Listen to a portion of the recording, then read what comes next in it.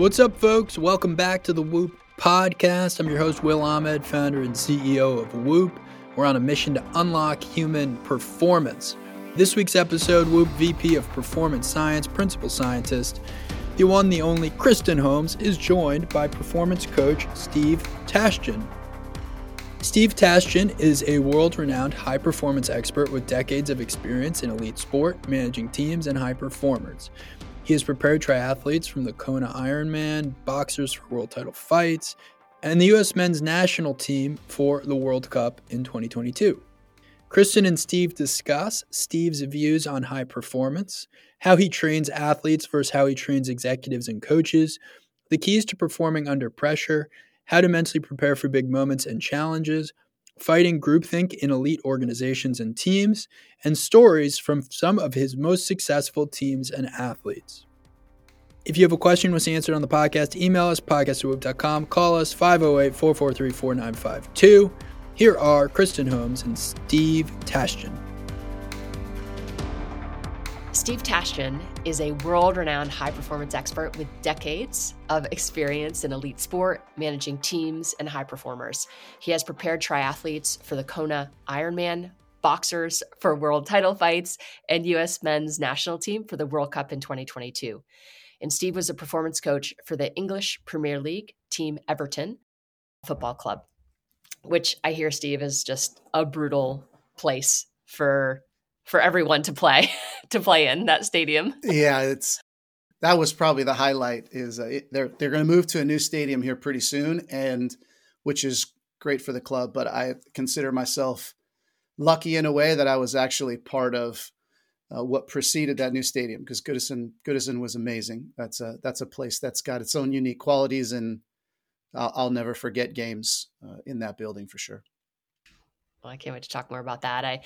Outside of athletes, you've advised some of the most prominent executives for companies like Stanley 913 and organizations such as the Phoenix Suns and Colorado Rapids. So you just have this really cool breadth of experience in these high performance, high stakes, high stress environments. So really excited to just pick your brain over the course of the next hour and to try to understand, some of the things that you've learned and hopefully some takeaways for our listeners. So welcome, Steve. Great. Let's do it. I'd love to start where, what kind of got you down this path? Not everyone has the opportunity, the skill set, the expertise, the knowledge, the background, to be able to come in and offer advice and direction, mental, physical, emotional, to these high performance environments. So, how did you kind of get yourself in a position where, you're qualified to serve in these roles? First, I'd say that you never end up where you think you're going to end up. That's the starting point. So true. Yeah. I graduated in 2002 as a physical therapist. In terms of my graduate work, I was a psychology undergrad and then finished physical therapy in 2002. And at that point, I just wanted to be in great environments. And I think I had a part of me that definitely wanted to be in an athletic realm, but I just loved movement, to be honest. I remember from the earliest days, my parents told me that it was, in and around. The earliest I can remember was the 1984 Olympics. I was enthralled with that. Like, I couldn't get enough of it. And mainly it was in and around, Carl Lewis with track and field and Mary Lou Retton with gymnastics. And I loved, my parents said that I was glued to the TV when the men's volleyball team would play, the U.S. men's volleyball team would play. And there was just all super incredible athletic movement gurus. Just the athleticism was unbelievable. And those were the comments that I would make to my parents. It was about movement. And that was really the start of me being a person that felt like sport was going to be something, I guess, because I just loved the infinite possibilities of human movement and human potential. So I think that's where it started. And then as I finished, through grad school and started down the path, it was just about letting life kind of unfold, really. I've been in the private sector, I've been in professional sport. And over time, if you think about the book Mastery and that pathway to mastery, I don't think mine was very different, to be honest. have this chapter in your life. And in that moment, you're becoming, more capable, more competent with that particular skill set at that moment, whether it was inside the clinic, just being a therapist, being a person that could connect one-on-one, diagnose, create a plan, make people better, accomplish goals, or whether it was athletics, even one-on-one, there's a person in front of me, there's an outcome that's desired, and just being in a place to try to create the plan that gets us there, or in a team environment where now it's very much about a vision, a greater vision. And then how do I fit into that vision? Whether it was me as a team member or eventually as a team leader, like what is it about this area that I'm involved in that, that can contribute to the overall vision of winning, the overall vision of accomplishing something greater that's outside of ourselves. And slowly but sure, you're just a part of these things in different roles throughout time. Some of them were sports medicine, some of them were sports science, some of them were end stage rehab, some of them were, head of strength and conditioning, whatever it might be. And then eventually it was performance management. Now it's about overseeing the management of this area of, player health and performance, and just juggling the change in mindset that takes place from being a team member to a team leader, and taking on all the responsibilities that come with it, and the pressures and so on and so forth. And then eventually you get to a point where all of your experiences, they culminate into something that can help other people. I guess that's the easiest way of maybe answering your question, is the transition to what I'm doing now is about a vision to serve. And the way in which I serve is defined by the experiences and the skill sets that I've developed over time. And that's really what it was about. It was not necessarily that I ever had my head wrapped around consulting in this way.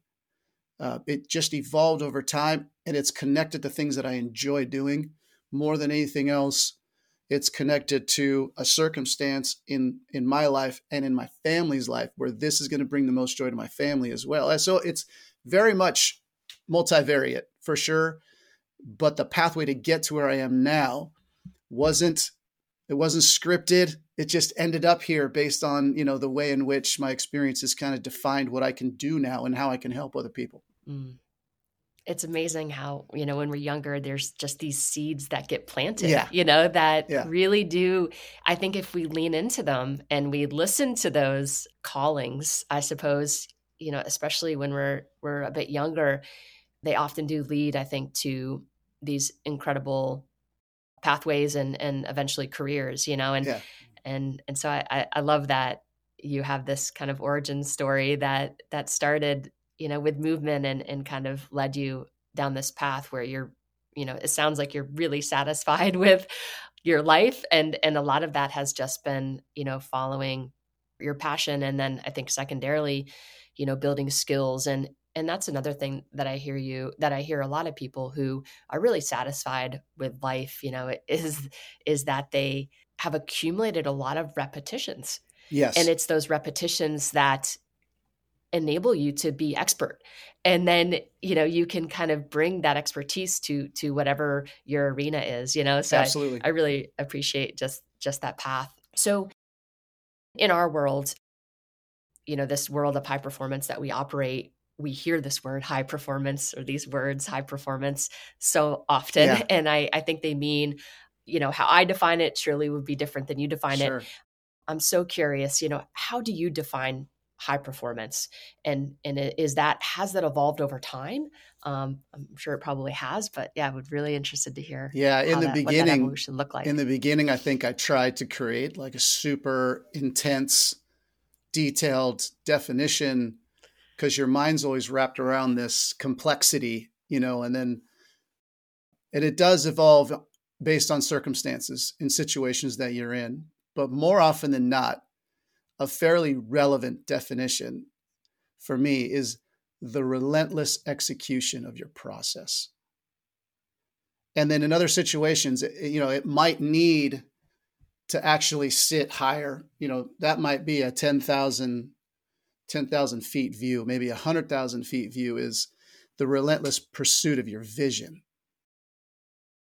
These things as they start to unfold, the high performance in and of itself, in my world, has been attached to a department, right? It's been attached to a group of people responsible for this area as it relates to player health and performance. That is a mistake. High performance is the responsibility of everybody in the organization. High performance is from the ownership level all the way to the team member, team support staff level. This is not anything that should be designated to one department of 4 to 10, 12 individuals. That's unfair, and it's not what high performance is all about. High performance is an organizational thing. It's an individual thing as well, but it's an organizational need. This is where I probably have the most passion in terms of what I do organizationally as a consultant, is I love exploring this concept within organizations.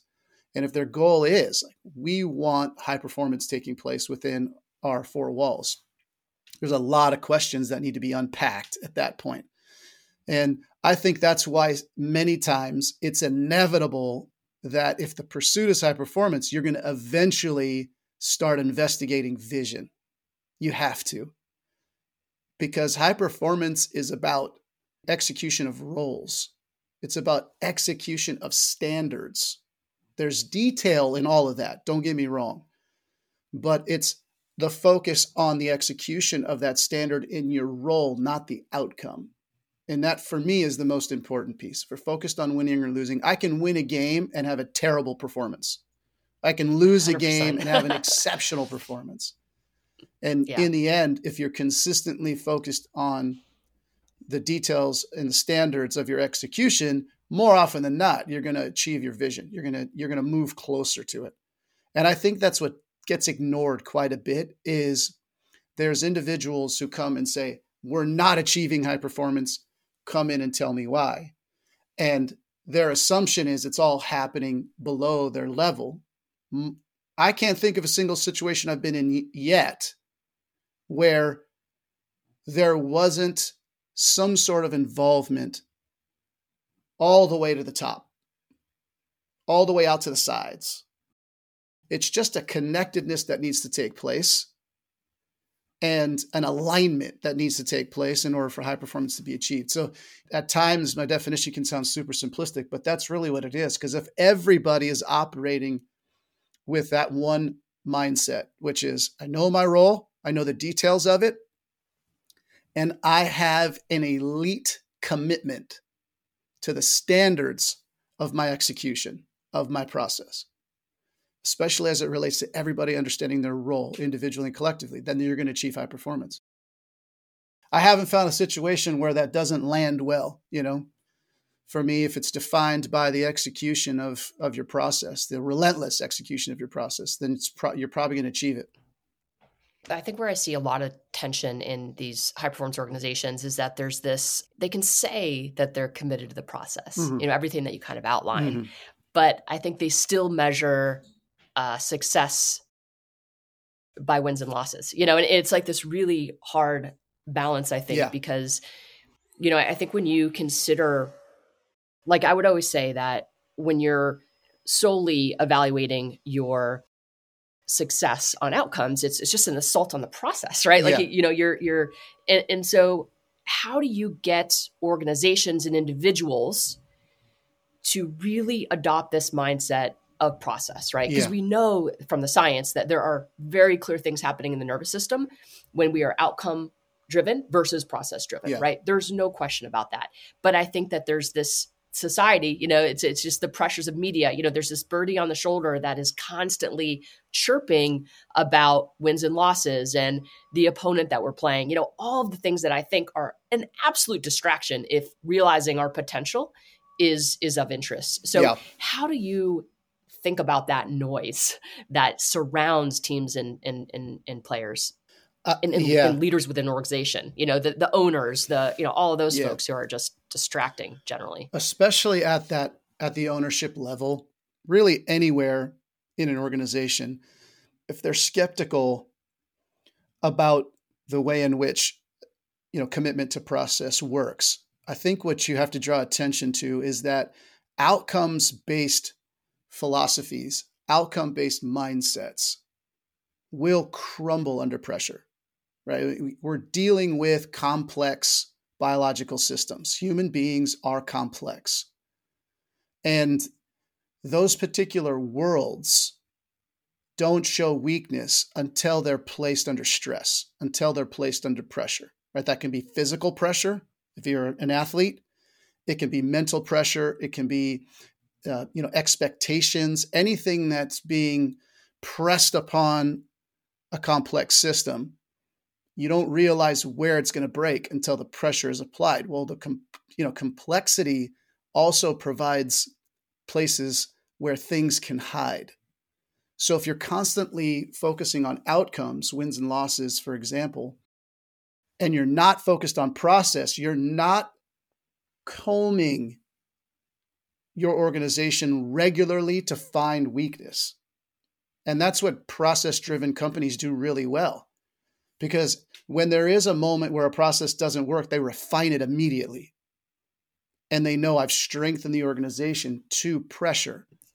And those are and you know where to look. Yeah. And how are you supposed to? You're waiting for a result. Exactly. You don't know where to look. Correct. But if my daily focus is about my process, there's going to be something that comes up and you're going to go, ooh, we got away with one, or we didn't get away with it. And let's fix that quick. There's these, you avoid a catastrophe in those moments where the organization or you individually are placed under, high amounts of pressure. And so that's usually my starting point is, how does this organization respond when it's placed under real stress, under real pressure? How does this biological system, this complex system, react to stress?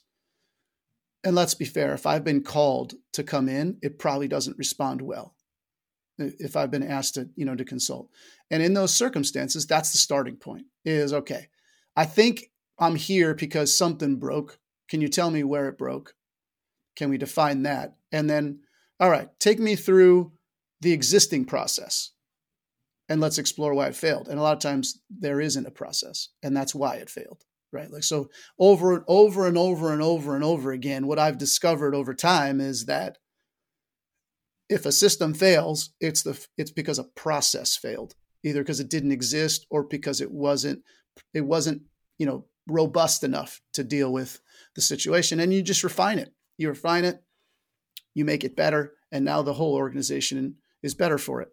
Those are the types of conversations that take place as you're starting to create an understanding of why outcome mindsets tend to work, but they're not sustainable. Right. It doesn't create sustainable success. And that's an important piece to this that needs to be communicated from the beginning. Sensitively, right? Because those are difficult conversations. But that in the end, if they're not had, then you're not really leaving the project in a more sustainable state. I love that. You have a great quote that says, "We don't drive performance development in players. We support and promote it."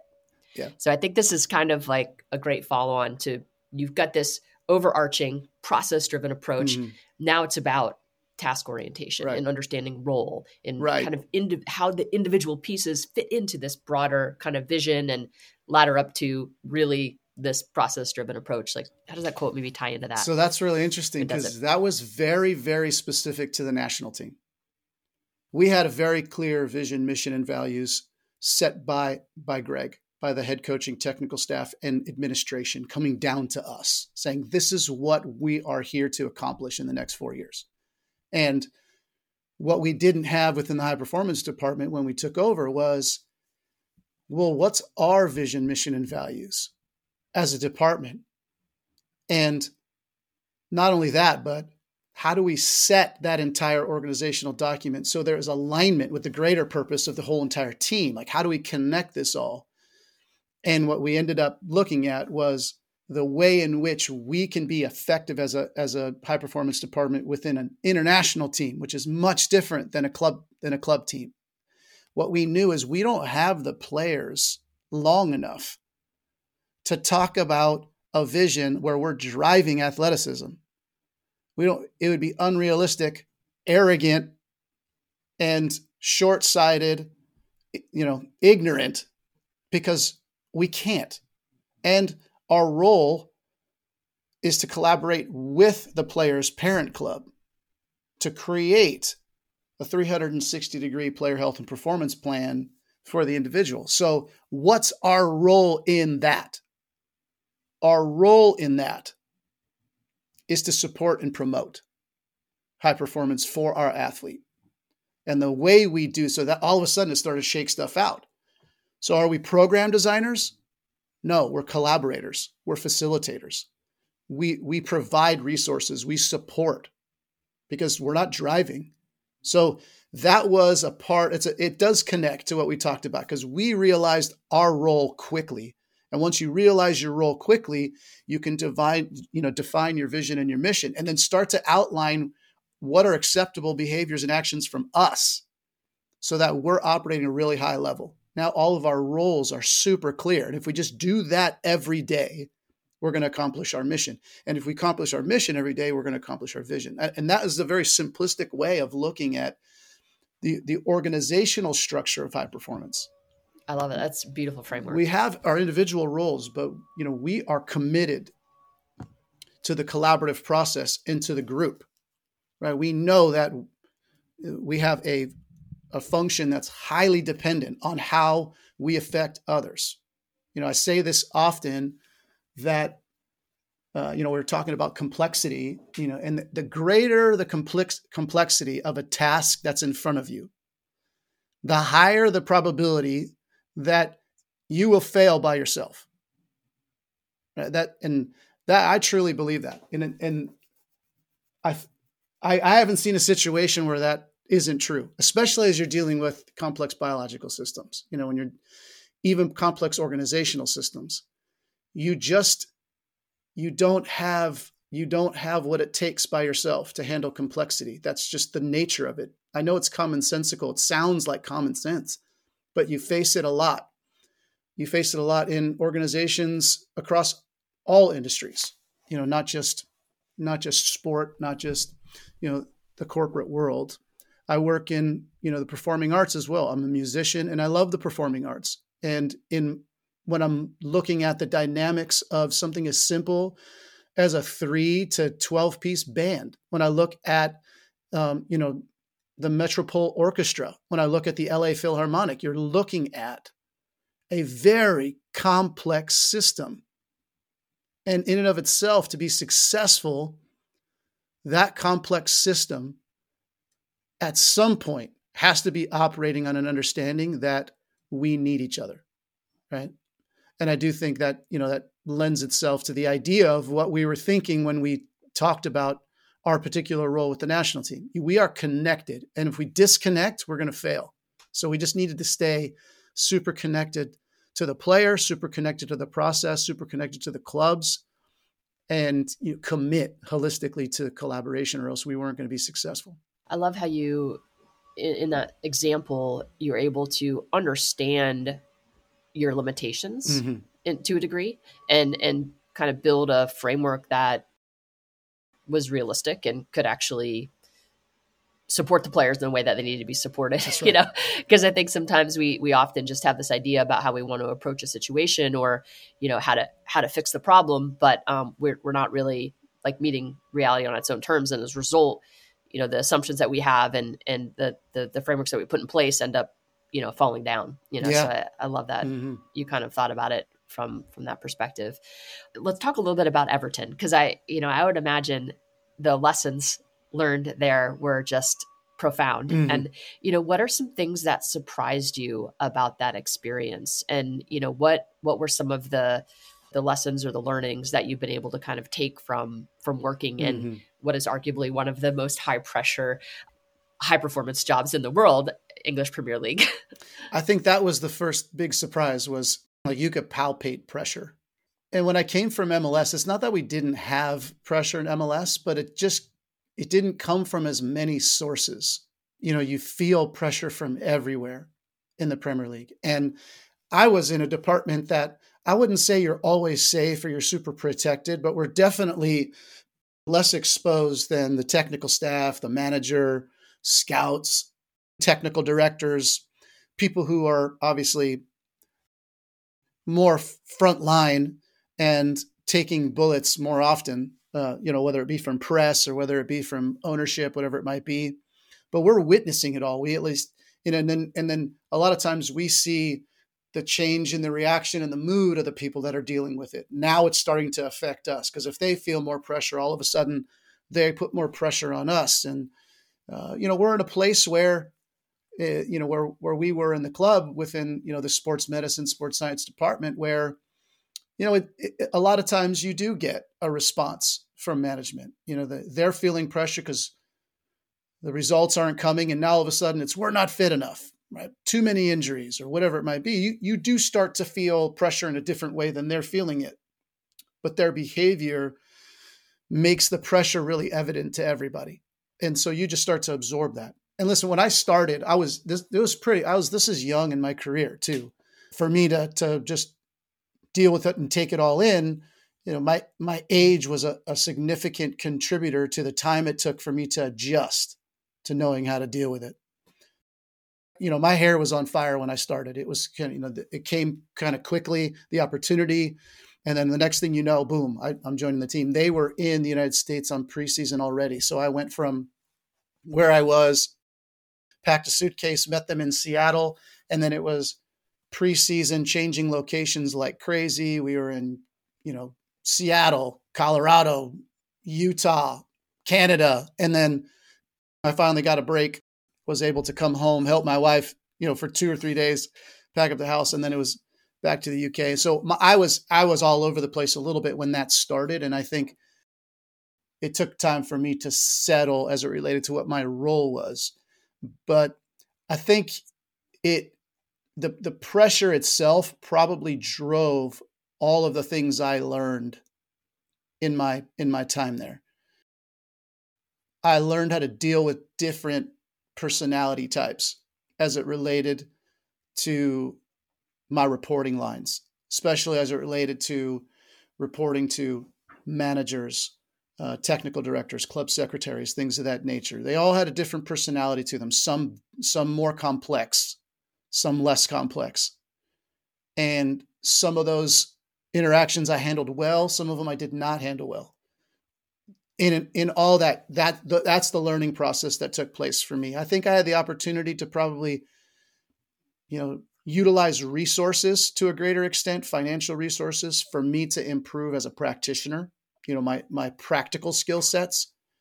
But the thing I gained more than anything else was probably my emotional intelligence skill sets, my human interaction skill sets, my leadership, people management skill sets, even with the players. Like, it was important for me. I was now in a position where I was learning how to interact with a player roster that had much more power and say in how things went on a day-to-day basis than when I was in MLS. And I'm not dealing with a fairly American dominant player roster. I'm now dealing with way more cultures than I've had to deal with in my career at this point. And players from Africa and France and Holland and Spain and Italy and England all in one place. I didn't have that at MLS. And now, so the scope of a majority of my development was now a pressure cooker and a pretty intense timeline to learn how to deal with people. And that was really, I take that period, that 5 years there, and I equate a lot of my understanding of how to deal with conflict and, how to have difficult conversations. I did most of them for the first 2 years. I did most of them wrong. And then in the end, when I came out of that, I think I was much stronger in understanding how to deal with those circumstances, because you have to, or you're going to fail. Like, there is a lot of pressure to be able to interact and make difficult decisions in that world. I think that was the majority of it. It wasn't the skill set from a performance coach perspective or physical therapist perspective or sports scientist. It was the human element for sure. What's up, folks? If you are enjoying this podcast, or if you care about health, performance, fitness, you may really enjoy getting a Whoop. That's right. You can check out Whoop at whoop.com. It measures everything around sleep, recovery, strain, and you can now sign up for free for 30 days. So you'll literally get the high performance wearable in the mail for free. You get to try it for 30 days, see whether you want to be a member. And that is just at whoop.com. Back to the guests. So if you kind of look back on that experience and just thinking about this from a cultural perspective, an individual so every individual kind of comes to that team with a different set of experiences, perspectives. They have grown up in different homes, different environments. Like, it is, I don't think people really appreciate like how complex an environment like that is in terms of understanding different personality types, how they respond and react to pressure. Mm-hmm. I would say, I guess I've always thought about it that, not in order to kind of really manage all of that complexity, there needs to be a layer on top of that resonates with everyone. Mm. So there are a set of assumptions about humans, right, that we can pull forward in an environment and create a framework around that then allow all of this complexity across this human dynamic to fit into that model. So I guess I'm wondering, when you're dealing with all of this, kind of the differences in just human experience and complexity and just then throwing on top of that, this really challenging, high pressure environment, what did you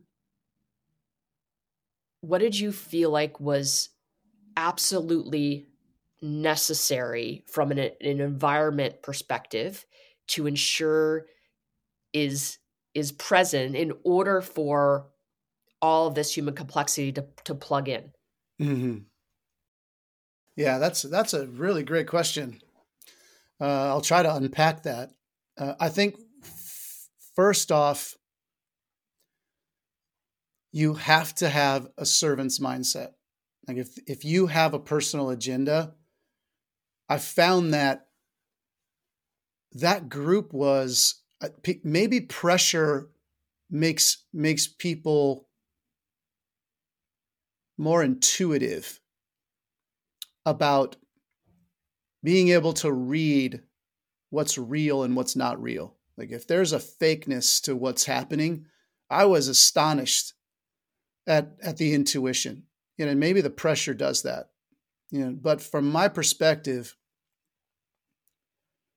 I do feel like as soon as you step into a place where you are comfortable with being a part of something bigger than yourself, I think that lends itself to you now being in a place where you are hearing things and seeing things a different way.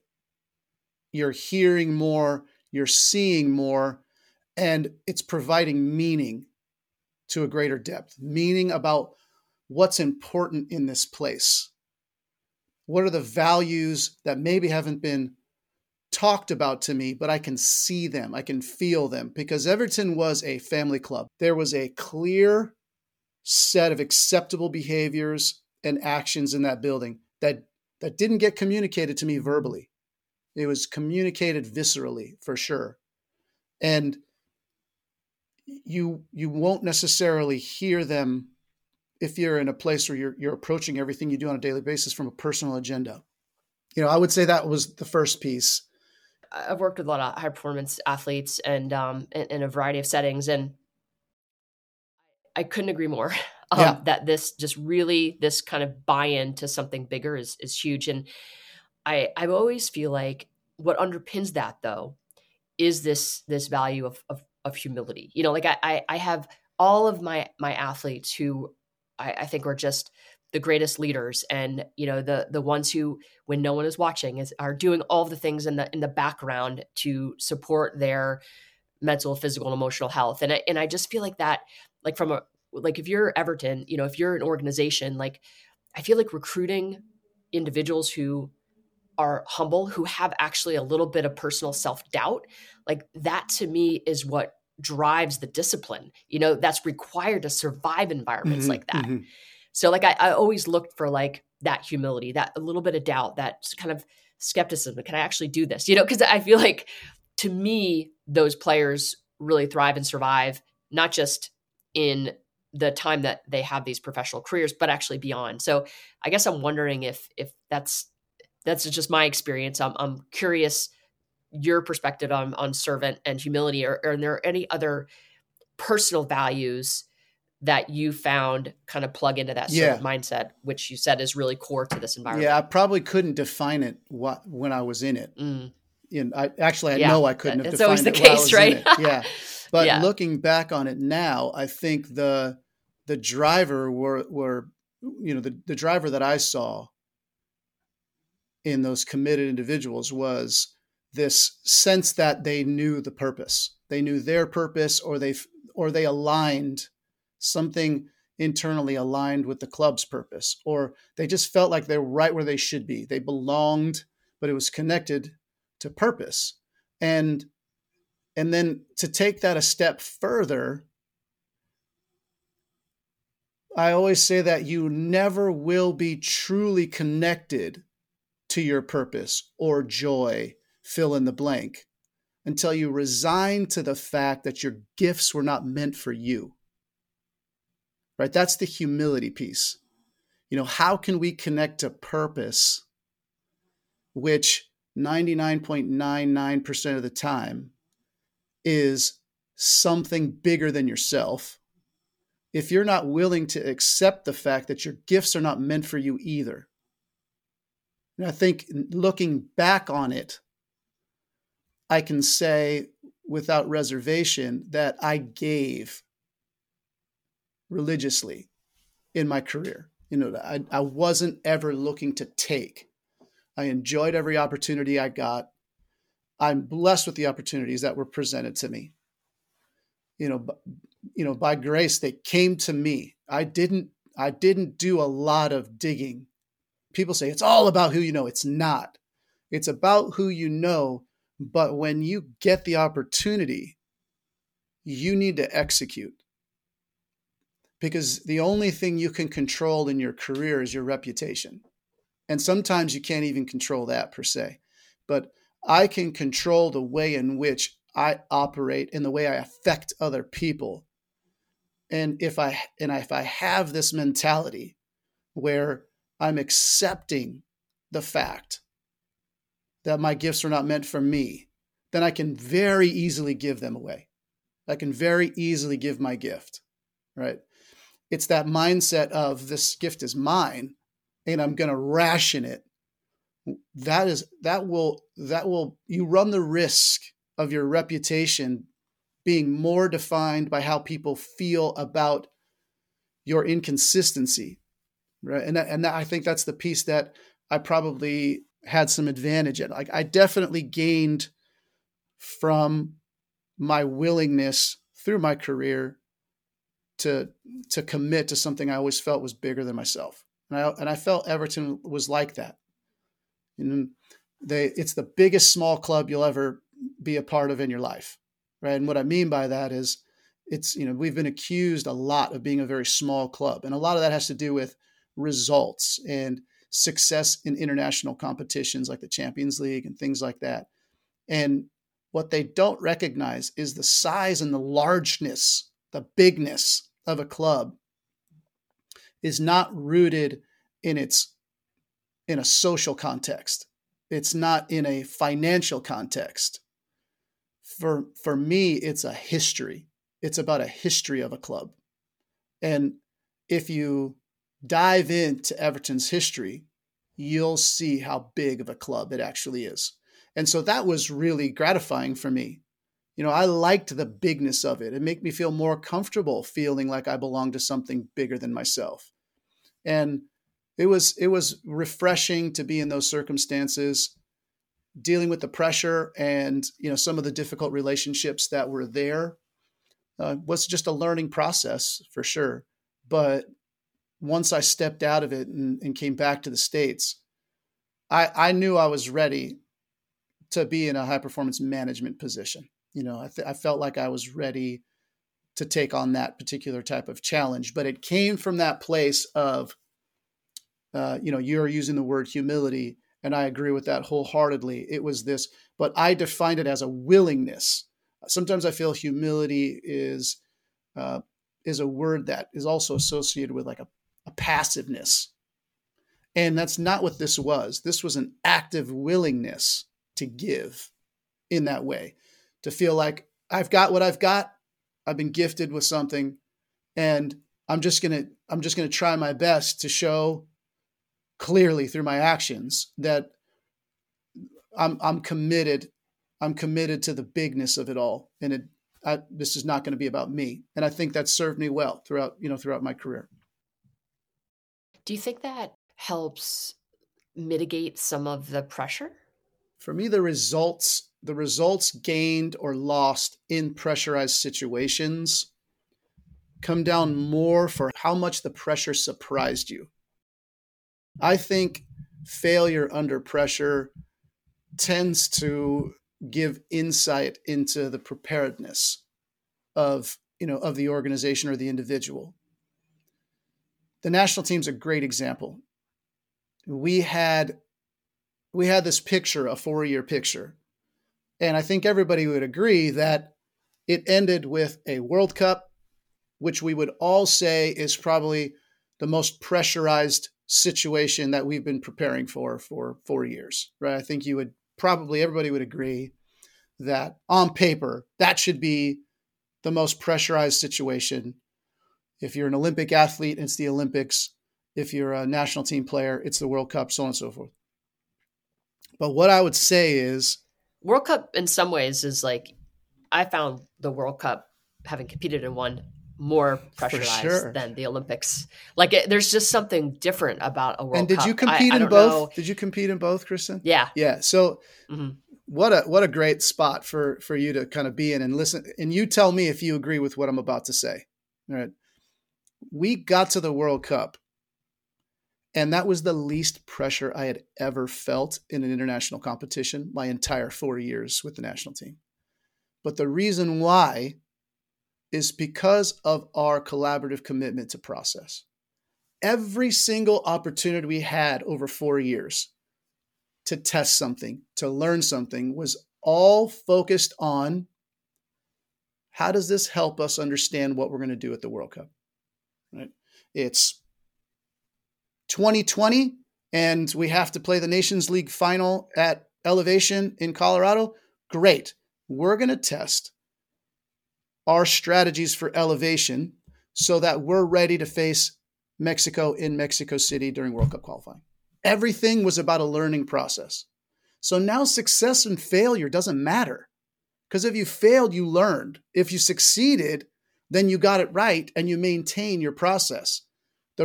Everything was about refinement. In 2021, we're playing the Gold Cup in some of the hottest locations in the summer throughout the United States. Great. We're going to practice our heat mitigation strategies, our cooling strategies, our hydration strategies, the way we deal with, really oppressive climates, so that we're ready for Qatar. We're ready for the World Cup, right? Everything was about process. How do we deal with recovery? We're going to test this. We're going to test this. In this environment, we're going to look at things we've never before. We're going to float. We're going to use photobiomodulation. We're going to do it all and see, can we incorporate it? Does it help? If it does, great. If it doesn't, we're not going to use it. All these challenges that we had were about refining our process, about making us understand. If someone would say, what do you do in any given situation? We would just go, blah, blah, blah, blah, blah. We had it. And we got to the World Cup, Kristen, and I was not nervous. The pressure should have made me nervous, but it didn't. That was as relaxed and present as I've ever been in my career in situations like that should have been, really pressurized and super stressful. And it wasn't. So to answer your question, sorry. No. Pressure and humility is a part of it. Humility is a part of it, but it was far more about the ability to just take everything along the way and make it focused on refining a process so that when the most pressurized circumstances come, there is no uncertainty, right? Stress is really about uncertainty, if you think about it. Well, if you mitigate uncertainty, you significantly mitigate stress and pressure goes away. And that's what I felt. I mean, there's still pressure to win. And, we go into the game against Iran and we know we have to win to move out of the group stages. So there's pressure, but I knew win, lose, draw in the game against Iran, we gave everything. We did everything. And even when we lost to Holland, I talked to my wife afterwards and I was, I'm baffled why I wasn't more emotional. And not only that, Kristen, not only about losing and being knocked out of the World Cup, I knew that was it. I knew I was leaving the national team. That was my last game. Not everybody around me knew it. Greg knew it and some other people knew it. But at that moment, there was a lot for me to be emotional about. And I remember getting to the stands and she was like, "Are you all right?" I was like, "I'm okay." Everybody around me is in tears. And I get it. I'm not saying it's not legitimate, especially from a player's perspective. I would be distraught, and I understand it. But I don't know. I respect the emotional attachment that I was seeing, the emotional reactions I was seeing. I respect them for sure, and I have empathy and sympathy for sure in every circumstance for each one of them. I can only speak to why maybe I didn't have that emotional reaction. I was ready for it. I had done everything I possibly could. Our processes were highly successful, and I left feeling like, I dealt with the pressure and I dealt with the emotions because there wasn't anything else I could have done. I was completely satisfied because we gave everything to something that was definitely bigger than ourselves. And maybe that's the only way I can really contextualize it. Yeah. I mean, I think, when you talked about just process versus outcome in the start of the conversation, I think if you're truly living that ethos of, this isn't actually about the outcome, it's very much about the process, I think you have that kind of reaction because Mm-hmm. you can't control talent, right? You can't control the vagaries of umpiring. And there's so many, Right. things that can happen over the course of a match that you just don't have control of, Right. right? But all you can do is control all of the potential surprises that could happen. Mm-hmm. And do everything to prepare your athletes and the staff for those surprises. So you feel like when you step on the field, like you've basically encountered pretty much everything that you can encounter, Mm-hmm. and at the end of the day, that's, I think, how you evaluate the success of my teams is, Mm. Did we actually, fulfill our potential as a team? And what didn't we think of along the way that we could have thought about? And that's what you bring into the next year. A lot of it is, I think, the curiosity that is driving that process. And that's what I hear. You guys were curious about the effect of heat on performance. You're curious about the, different formations that the different teams at the World Cup could potentially play and how we would counter that. Like, it's like this curiosity, I think, that really is so foundational in Mm-hmm. high performing Mm-hmm. teams, Mm-hmm. because I think that informs the process and that gets everyone, I think, excited about the process. And I think that's how you kind of really uncover those potential surprises down the road, That's it. Is just leading from this place of curiosity. Yeah. But Curiosity and I love taking that. risks, Kristen, like I think So that's the one, true. hallmark of high performing teams is, high performing teams trust each other. They're connected to purpose. They all feel like they belong. They're willing to be vulnerable in front of each other. If you're willing, you're going to take risk if you're in a team like that. But innovation comes from taking risk. You hear it all the time. We want to blaze a trail. We want to blaze a trail. We want to blaze a trail. And then everything you see is fairly safe, right? If you want to blaze a trail, you need to be comfortable with setting some shit on fire, right? Like that's the definition. How do you foster that safety? Yeah. It comes from connection and belonging, first and foremost. I feel safe in a place where I feel like I belong. I don't feel like I belong unless I have alignment of my values with this group. So what we were intent about, and I think this is important, especially as I go down this road with organizations, they go, "You're right. Let's get in a room. Like, let's get this going." Okay. Who do you think should be in the room? And we kind of go through this list, and it's usually very exclusive. It's like, listen, the start of this has to be huge, because everybody should have input into the values of the place where they work. And that's what it was with our department. What are the values of this group? I didn't want to grab Darcy Norman by himself and Ron by ourselves and the three of us in a room decide what the vision of this group is going to be. That's not going to make people feel like they belong, right? It's not. It's like, listen, let's just talk this out. I call them jump words. Give me jump words, things that make you excited about being a part of something. What would it look like? And you end up having this massive word cloud of words that mean something to people. Well, take that word cloud and then analyze it. Like, where are the consistencies? And that's why I love word cloud analysis. You get all these words that start to pop out to you. And you're like, this is important to people. This is important to our organization. And you start to pull these out. Do they make buckets? Do they start to form buckets? Right? And maybe I'm an individual that gave 10 words and none of those words made it to the list. But probably all of those words fit under a bucket. Right? So I start to fit everybody's contribution, because now your 10 words that might not have been the title of the bucket might define the bucket. So all of a sudden you present these values to a group and I can see myself in it. It's a mirror I can see myself in. I start to feel like I start to feel safe. Like I can trust this group. Everybody is feeling the same way. And listen, I don't also want to make this sound brutal, but you also knew, it defines who needs to go. Right. Oh yeah. And that's so the truth. Like, you want high performing environments. I think that's like a characteristic is that you have polarization. Addition People by subtraction. Who fall outside the norms of the group. Yeah. 100%. 100%. I have this conversation with folks a lot. I have this conversation with folks a lot. And my analogy actually comes from music. When you're engineering a song, you're just dealing with, these tracks that are these sounds that are all represented by frequencies. Well, when I go to correct and really filter and EQ, a sound file, what you're taught is the first thing you do is you find harsh frequencies and you cut the frequency. I'm not going to boost anything yet. I'm not going to go find frequencies I love and boost them first. What I'm going to do is find harsh frequencies and I'm going to cut them, certain dBs, right? A few decibels. And what you'll find is as soon as I get the harsh frequencies out of the way, it's amazing what you hear.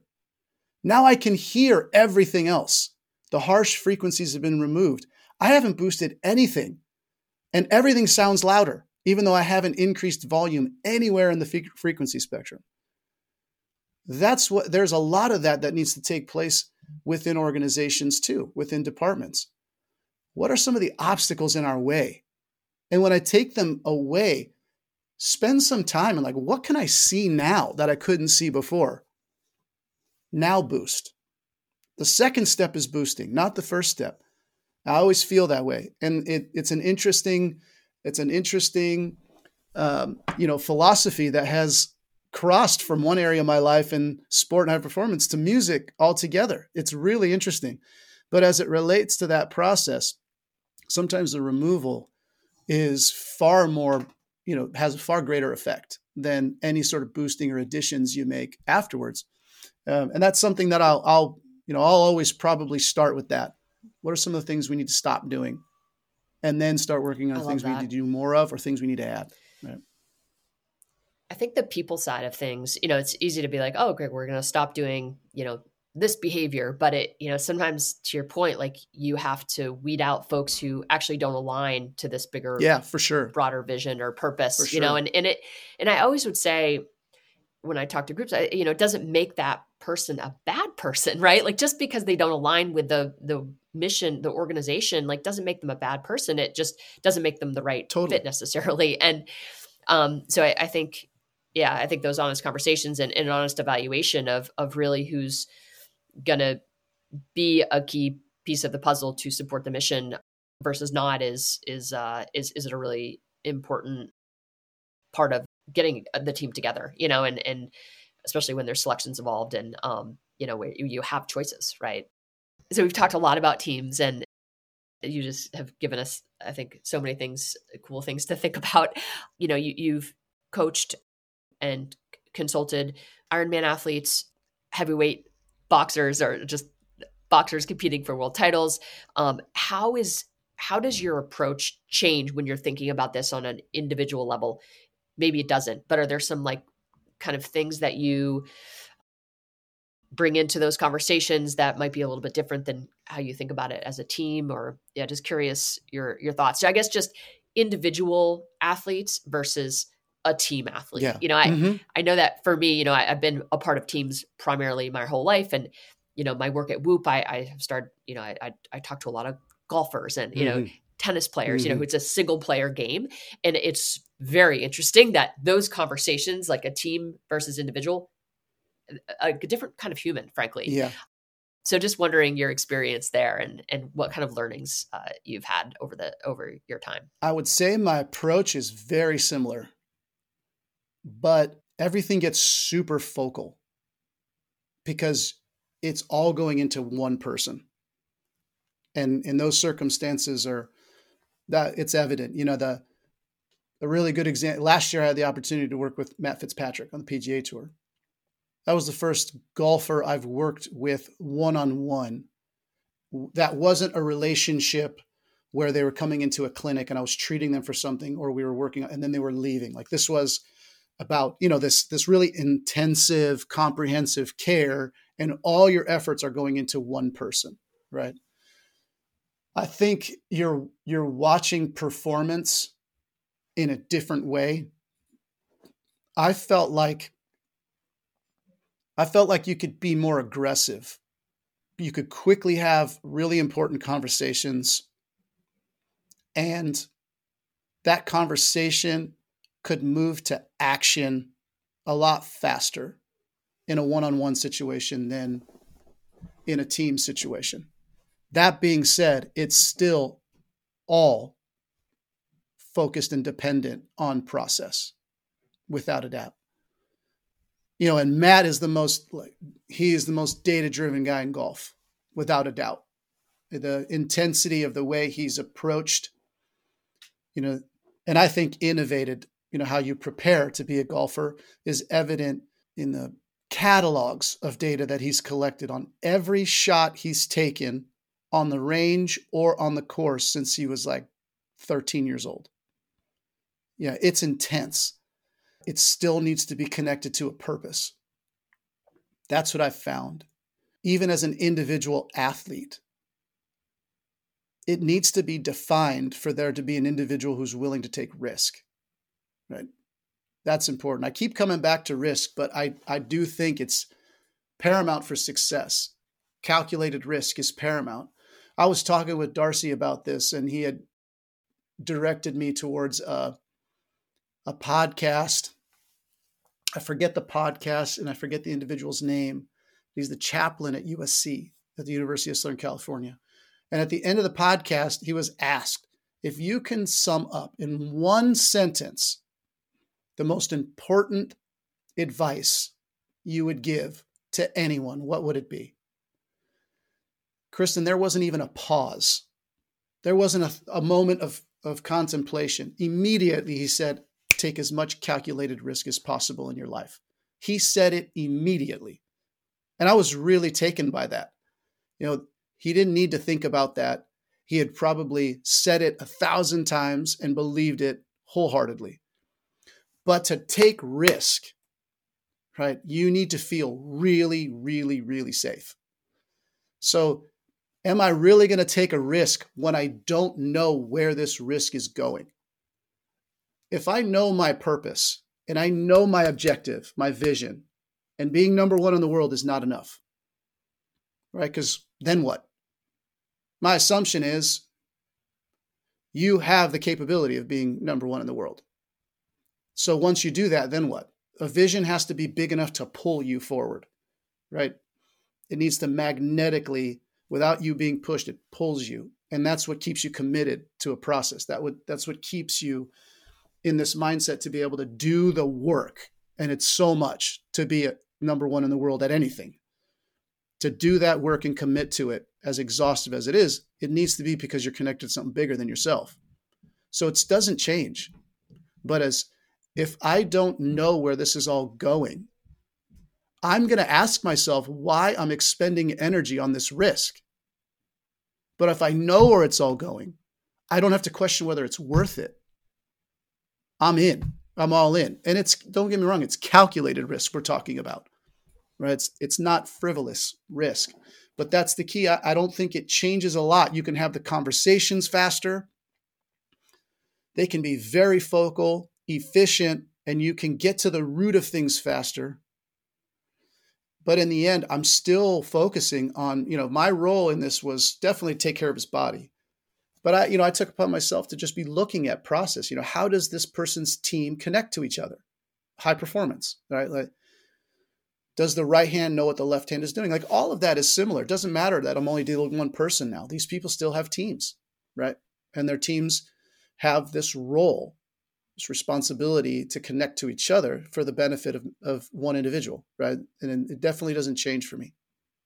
Yeah, I love that. It's validating to kind of hear you say all that. I think especially with younger athletes, potentially, and I think just people who maybe haven't been tested yet, when you understand what it is that you value, who you want to be in the world, what you care about, I think decision making, it becomes a lot easier. And I think your perception of risk decreases. 100%. So people around you are like, oh, that's a risky thing. But, I think about like my choice to leave Princeton University, where I was very comfortable. Yeah. And, like I had, and leaving Princeton, people were like, to go to a startup that had 6 months of runway. We're like, what are you doing? And I'm like, I'm just living my values, people. Yeah. Like, I don't feel the risk, and I feel safe in making this move because I am just simply living my values. And I kind of go back, like when I talk to younger athletes, like I try to help create safety by saying, listen, like this isn't really risk. There are no real threats here, Mm-hmm. like overt threats, right? Like you are simply living your values. Right. And I think when you do that, you're connecting to this greater purpose. And all of a sudden, you're able to kind of get into this flow that everyone is kind of, looks at you and is kind of in wonder, Right. but I think that it seems like you're kind of creating that sort of connection, with your athletes. Yeah. I think it's essential. It's essential. And the younger they are, the harder it is to get them to connect to why I need to do this. Yeah. But what you illustrated is exactly why values are so important. It's about being decisive. It's so true. You brought up the value curiosity, which I think is a fantastic value. I love it. And it resonates because I have I have a mentorship client. And as I was helping him go through this process of defining his values and connecting himself to purpose, when we came out of it, he said a really important value to him is curiosity. And it sounds like it's important to you too. So when you get this opportunity to leave the stable, wonderful campus of Princeton and go to this unstable, unpredictable, startup project called Whoop, it's an easy decision. Why? Because I go through my filters. My values are my filters. And the first one is curiosity. Okay. Is staying at Princeton being curious? Answer is no.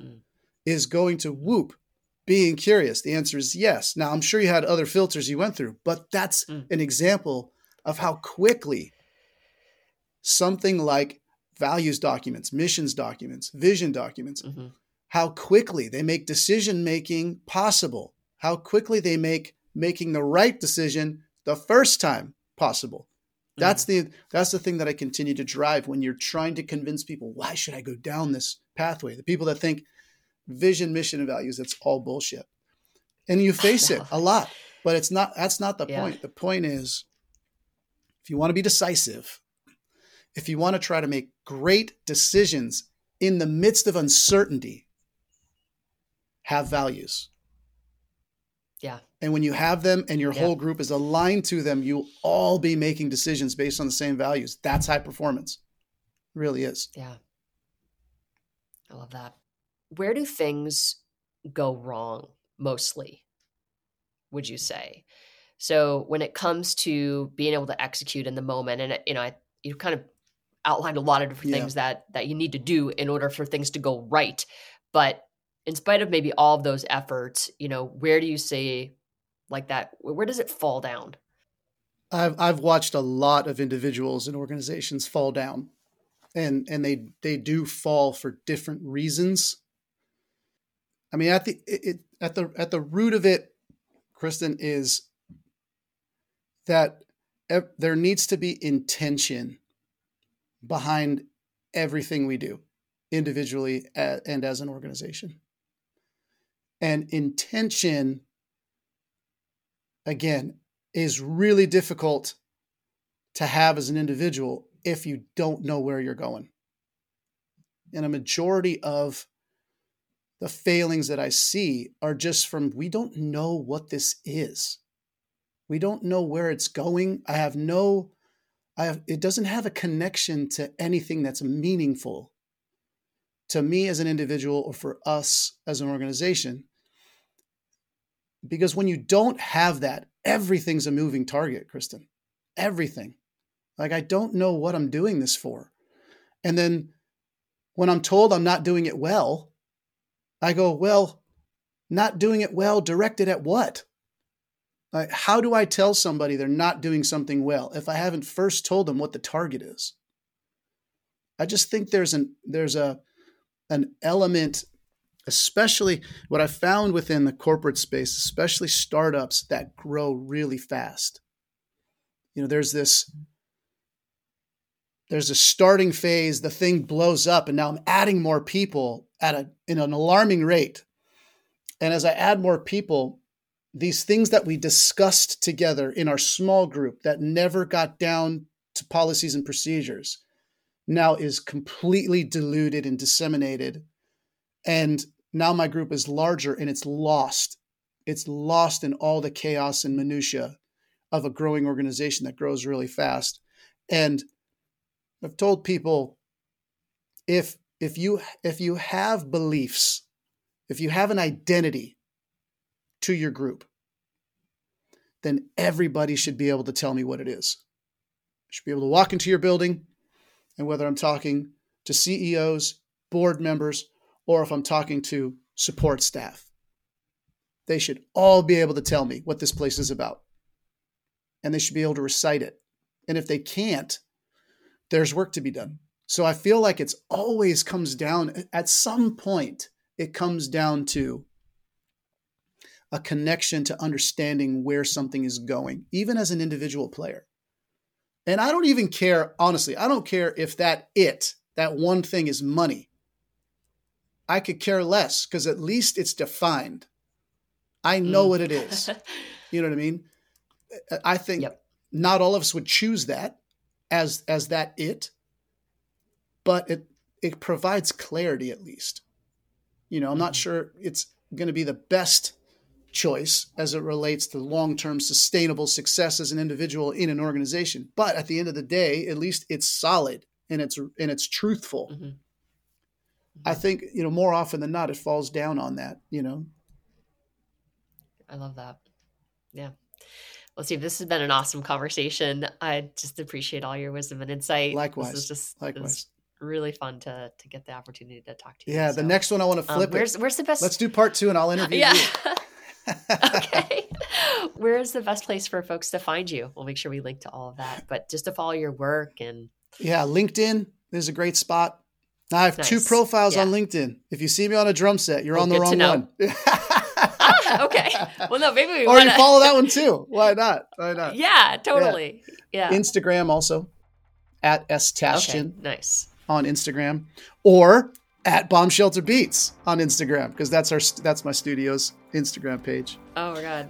And then my website, elevationprox.com. is another great spot to find us and just keep track. You can communicate with us any way you see fit. First initial, last name at elevationprox.com is my email address. I love connecting with people, and I do my best to respond to everybody. So, yeah, I appreciate this. Well, Thanks so much, Steve. Thank you. This has been great, Kristen. Thank you to Steve for sharing his insights and coaching philosophies on high performance. If you enjoyed this episode of the podcast, please subscribe to the Whoop Podcast. Leave a rating or review. Check us out on social at Whoop, at Will Ahmed, at Kristen_Holmes2126. Have a question, wants to answer on the podcast, email us podcast@whoop.com, call us 508-443-4952. If you want to join Whoop, you can check it out for free, 30 days, free trial membership. That's just whoop.com. New members can use the code WILL, W-I-L-L, to get a $60 credit on Whoop accessories. All right, folks, that's a wrap. Thank you for listening. We'll catch you next week on the Whoop Podcast. As always, stay healthy and stay in the green.